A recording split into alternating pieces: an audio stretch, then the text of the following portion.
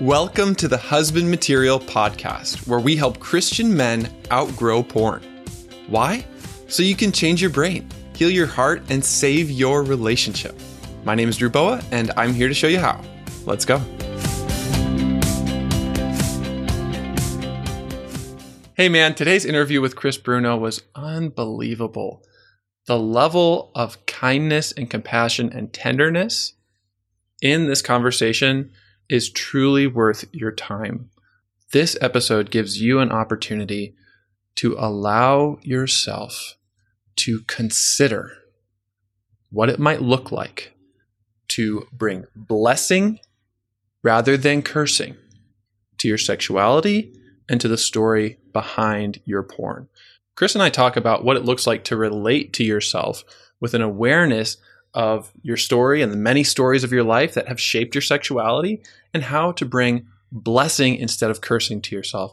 This is incredibly refreshing. Enjoy it.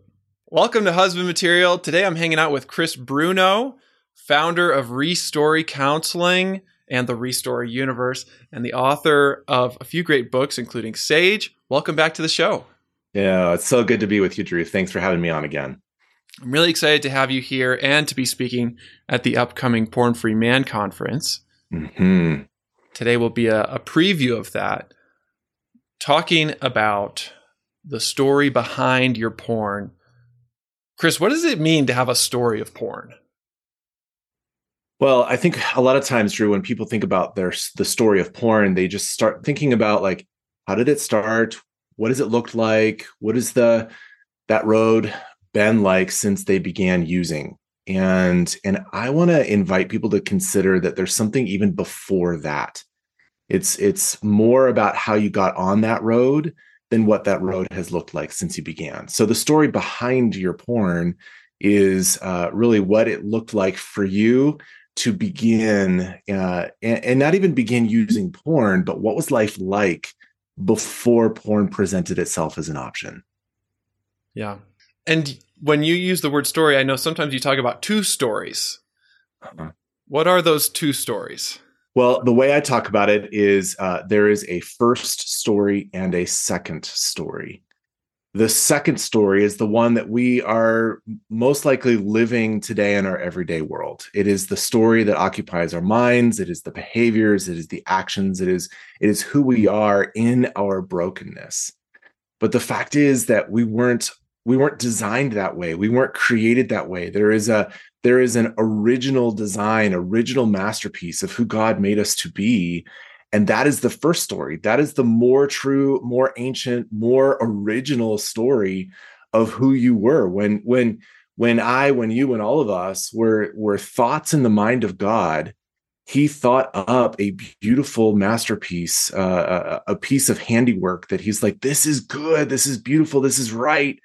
And this woman needs to exist because I love them so much. I love the masterpiece. And so I'm going to breathe life into this masterpiece. That's the first story. And that is the more, like I said, the more ancient, the more true, the more original story. However, as we enter into the world, as we enter into life, the second broken, trauma, abuse, sinful story begins to overwrite the first. And that, I think, is when I think about the story before your porn or the story behind your porn, it is who were you meant to be? And then how has another second story kind of taken over? I wonder if some guys might be thinking, gosh, I know that second story very well, but that first story sounds strange. I mean, how do you discover your masterpiece-ness? Oh, yeah, man. I will say this. It is a journey. I think the beginning of the journey is even to imagine that it exists. That you have to actually open the possibility that there could be something more.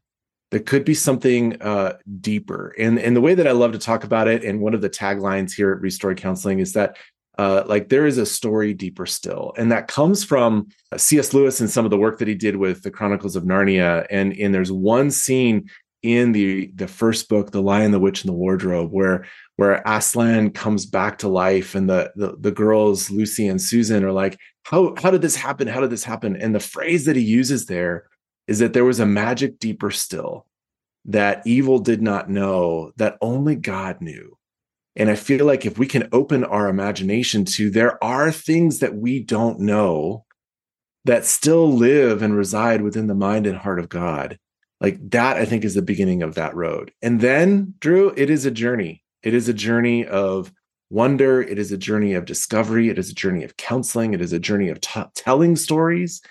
It is a journey of listening to stories of other people and kind of wondering with them, like, how might we actually be living in a space where those first stories could exist? Yeah. And finding those glimpses of each other's glory. Yes, I love that word, the glimpses. As we live in the world, that is the most that we're going to get, glimpses. And maybe we can, rub a little bit of the dirt and smudge off of the masterpiece to kind of see what's behind it as we begin to hope that God will help us like recover and regain that. But we'll just get glimpses. And I think, biblically, that's what it talks about, that we will see through, we'll see only darkly really what is actually true until we are fully revealed and redeemed. When I was first beginning to heal the trauma in my life, even before I knew the word trauma and before I knew what that meant, this wise sage woman told me, Drew, I feel like you're kind of like Martin Luther, who thought that he was really a pile of poop with snow on top. Mm-hmm. Like I'm just this wretched, sinful core with a nice little covering from Jesus on top that makes God like me. And she asked me, Drew, if you imagine what's under the poop, like, because there's something deeper still. Yeah. And the image that came into my mind was a big heart. Like underneath it all, there was something good to reclaim. And that was a huge moment for me. It was a moment of blessing, something that you talk about instead of cursing. I love that image. It's a hard image, a pile of poop with snow on top. And a good one. And so good. Here's what I would say, Drew, is that even if we have lived a life full of poop, we have never not been an image bearer of God. That has always been who we are. And so what is underneath all of that dirt, grime, poop, whatever you want to call it, there is an image bearingness to who you are. And you just said, a big heart. It could be courage. It could be tenderness. It could be generosity. It could be hospitality. It could be anything that reflects who God himself is. We all, I talk about it like we are a trillion-sided diamond, that there are so many different facets to the glory of who God is. And he images himself uniquely into each and every one of us. And you as an individual, me as an individual, we've all always borne the image of God in some unique and beautiful way. And it is for us to discover. That's why I say it's, you use the word glimpses. Can I catch a glimpse of the reflection of God in you and me? And so to bless versus to curse is to really look and imagine there is a side of that diamond underneath your poop. And will you curse the poop or will you bless the diamond? That's so good. And I think so many of us, so many guys that I work with are just like, there's nothing about me other than that poop. There is nothing other, there could not be any good within me. There could not be any image in me. And I want to say that's actually not true. It's actually not true. You've never not borne the image of God. Amen. Chris, can you give an example of what it might look like or what it has looked like to bless the diamond? I think I would go into my own life and my own story with regard to some of that and some of the work that I've done for myself. And even some of the story behind your porn kind of idea. There's stories behind everything.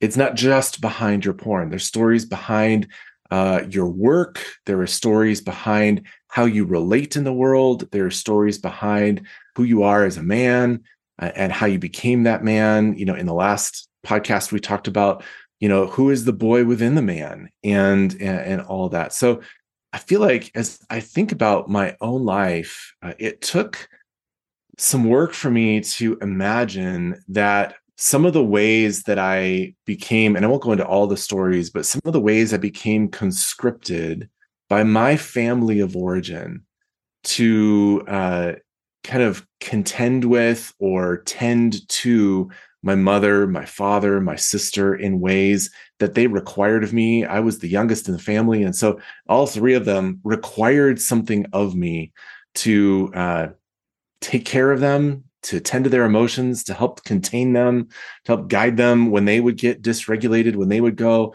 into some places of chaos. It required me to tend to them. So it was a conscription of my goodness in order to contain their chaos. That part of me is actually a place that is representative of the glory of God. To bless that rather than be like, why do I always do this? Why do I always have to, step into these places? Why do people always need that of me? And I hate that part of me. And I hate that, what that has cost me. It is part of my trauma. It is part of my, even, tragedies. It is part of how I relate to the world. I have in my life hated that part of me until I can begin to look at it and go like, actually, that has been used against me, but it is part of the very gifting of who God has made me to be. And so how can I bring that differently rather than hate that part of me? And yeah, I can see as I've hated that part of me, how I've tried to medicate that part of me, how I've tried to step away from that, how I've tried to be not generous and kind and contending and instead be like all, powerful and strong and push through, which is actually stepping away and divorcing myself of myself so that I could be something I'm actually not. Like those are that just blessing that part of me has been a big part of my journey. Yeah. It seems like our unique suffering is often very connected to our unique superpowers. Yes. Yes. I don't think they're very connected. I think they're absolutely connected. And if we can get into like the story behind your porn, we've got to come not just to, like I said, the journey from when it began until now, and the challenge, the struggle, the suffering, the sobriety, the lack of sobriety, like all that stuff that you've had since then. But like, I want to invite people to consider like, who was the boy? What was happening for him? What was happening for him in the world? What was happening for him inside of him? What was happening for him in the family? What was happening for him with his friends, his own concept of God, himself, others? What was going on? What is the greater narrative that was happening for the boy when the first exposure to pornography presented itself? And I would love to wonder with men, what is it like for us to not hate that boy for saying yes to porn, but actually honor him for what was happening in his life? And maybe there is actually a kernel, a moment, a nugget of goodness, a glimpse of goodness that is still there, that in some ways, needed it to survive, needed it to escape, needed it to find some level of goodness in that moment when he first found it. There is a story there that led him to it. And rather than hate and hold contempt for that boy, what would it look like for us to actually have some generosity towards him? Mm-hmm. And that requires more work, which is why we're going to do a whole session on it at the upcoming conference. If you guys want to taste what that's like or get into it, come to Chris's session and let's go there together and let's wrestle with this. Yeah. So with that in mind, it's really not about porn. Porn was just the sexual solution that made the most sense to us when we were boys. Maybe it was the only available solution. Mm-hmm. What are we actually addicted to when we keep using porn? Well, you just said the words, the sexual solution. And I would want to modify that to being the emotional solution. So in Romans chapter 8, Paul talks about the groan. And there is the groan of the earth, and there is the groan that each one of us experience in life because we live in a broken and fallen world. And we were not designed for a broken and fallen world. We were designed for the kingdom of God, but we live in this broken and fallen world, and therefore we groan. And so to answer your question, Drew, I think we go to porn to medicate and find relief for the groan. We want more than we can have. Our desires, as C.S. Lewis, back to C.S. Lewis, he talks about desires are not too big, they're too weak. We settle for something that medicates the groan just enough to make it another day. As boys, it was an emotional solution it was a solution to our emotional anxiety. It was emotional disconnection. It was our emotional sense of loss. It was our emotional confusion. Porn is an emotional solution, and it's a solution to that groan. So that's why we keep going back, because we keep groaning. We keep groaning, and we will until the end of our days. And I think actual healing and moving out of a porn addiction is to find alternatives that help us walk through the experience of groan. How can we still groan in a different and wholesome and healthy way? Yeah. I like how you said walk through the groan, because there's a part of me that just wants to get rid of the groan. All of us wants to get rid of their groan. Yeah. That's just what we want. We don't want to live there. Yeah. But we can't. And so we need to learn how to navigate it. We need to learn how to walk through it. Mm-hmm. Porn is a pacifier. Mm-hmm. And when we remove the pacifier, that little kid is not going to like it. Yeah. Yeah. He's going to groan. We're going to groan. And in that place, we have the opportunity to write a new story. Mm-hmm. How do you do that? And return to the more true story, and return to that first story that we talked about. And this gets into whole other categories, but to groan and to grieve and to sit with those negative emotions doesn't mean to wallow in them, but it's to acknowledge them. And it's to then turn to the one who actually, who actually tends to us, who actually sees us, who knows that first story, designed that first story, that masterpiece. And have a sense of like, I need to go to actually the source of life. Every addiction, whether it's porn or something else, every addiction is going to something, someone, or some process that we turn to for relief in life. And if we can instead learn to turn to the one who actually has life within him, that I think is how we navigate the groan. Mm-hmm. Which sometimes happens through another person. 100%.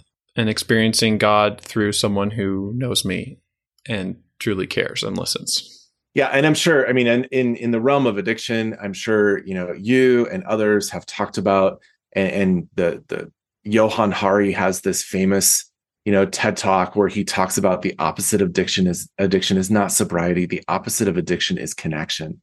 And so I feel like what we're talking about here in what you just said is to experience the face of God and to experience the goodness and glory of God through the face of another. If we can find connection, both with ourselves, with others, with God, that ultimately is where we're going to find healing and wholeness and relief from the addiction, and not just sobriety, but like Johann talks about, connection. Because the gospel is a gospel of withness. It is a gospel where God comes to be with us and us with him and with one another. That when we have connection, that's where we're going to find actual, transformation in the places of our addictions. Yeah, it's so true. You also talked about connection with yourself. Mm-hmm. That is a huge part of story work. Yeah. And really beginning to understand also the specifics and the particulars, maybe why particular types of porn promise something to my heart. Mhm. Why do some men find themselves attracted to things they don't actually want? Mhm. And I'm specifically thinking of a lot of guys in the husband material community don't identify as gay, yet also experience same-sex attraction or attraction to gay porn. Oh, yeah, I'm so glad you brought that up because it is both a extremely complicated conversation and it is a very common conversation. Again, I think every addiction is not actually about the thing. If you're addicted to, you're sitting down at the end of a hard day and sit on the couch, watch binge Netflix, and you eat a whole gallon of ice cream. It's not actually about the ice cream, and it's not actually about the Netflix and the binging, whatever. So when it comes to the types and kinds of pornography that we find ourselves drawn to, we find ourselves continually going back to, I think the question has to be, what's the story behind that type, that draw, that need, that fetish, that sense of, like whether it's gay porn or something else, like what is the story behind there? And I just, again, rather than stepping into places of contempt or I hate it, or like I do the things I do not want to do and the things I want to do I do not do, like all of that battle that Paul invites us into is like, let's just pause for a moment and wonder, what is it not that your body, your brain is addicted to, but what is it that your heart is longing for? Back to the word groan. What are you groaning for? Is it the sex? Probably not. It's something about what's behind it that you're longing for. Is it a sense of connection with other men? Is it a sense of power? Is it a sense of strength? Is it a sense of face? Are you looking for the face of a woman? Are you looking for the face of a man? Is there something about the body that feels lacking for you? Is there a sense of longing to have a good, strong, masculine embrace? What is the story behind all of that? And rather than have contempt for the fetish, the porn, the constant place you go back to, what would it look like for you to be kind to the grown? What would it look like for you to actually bless the longing rather than hate the longing for where it has habitually and historically taken you? And wonder about the story. Wonder about the story for the boy who first found it, who first longed for it, and found a pacifier in it for the heart groan that he had. So that's where I begin to go. Like I said, it's a complicated conversation, and there's far more to it for sure. But I think that'd be the beginning of some wondering. Yeah, that's the trailhead. Yeah. And for each one of us, it'll take a different shape. And we are going to ambitiously create space at the conference for us to wonder about those things. Yeah. Talk about them together. Absolutely. And I also just want to recommend Restory Counseling and some of their courses. You guys have an online course about this too, right? Yeah. I mean, we've got several different ones. One is the Restory course, where it's not specifically about pornography, but it is really inviting people to wonder about that first story and some of the approach that we take here. And then, there's a Rewire course around pornography. There is another one about how to sit with other people in the context of their stories. So we've got several different things there. Awesome. And if you guys want to get started, probably the best way to do that would be to join us in early January, which will be a great experience. And we'll be doing it together live. Yeah, it's going to be great. I'd love for you to join us. Drew, you talk about, blessing and cursing and some of those. And that's one of the things that I am hugely passionate about. And so much of who we are as men, I fully believe that God has, when you use the word superpower earlier, that one of the superpowers that God has given us uniquely as men, not to diminish what it is for women, and especially for women listening to this, please do not hear that as a diminishment. But one of the places that I feel like God has given us and gifted us this superpower to bring life is in our words. there is something about the life-giving nature of words. And all throughout the scriptures, it talks about the words of a father bringing blessing or cursing. And I think then we as men, like, we need to hold responsibility for what words we bring. And specifically in the conversation about pornography, the words we bring to our own selves. The words we bring to our own selves. And so, you talk about that pile of poop. What words do we bring to ourselves? Is it a curse towards us? Is it a curse towards our behavior? Is it a curse towards what got us into this? Is it a curse towards our relapse? Is it a curse towards our, struggle? Is it a curse towards the type of porn that we like? How often do we actually bring words, whether they're out loud spoken or not, words of cursing to ourselves? And I would just invite us to wonder, what would it look like for us to begin to transform the cursing into blessing? Even just, you use the word pause a couple times. Like, what's it like for us just to pause, take a breath, and in the pause, allow for there to be a moment of blessing. And even if it's just, I'm not going to curse. That is the trailhead of blessing. That is the beginning of blessing. Like, I'm just not going to curse. Okay. And slow it down and just wonder, like, where might there be a possibility of goodness here? Where might I actually join God in his blessing of me and not turn against me? And you might not be able to like fully bless.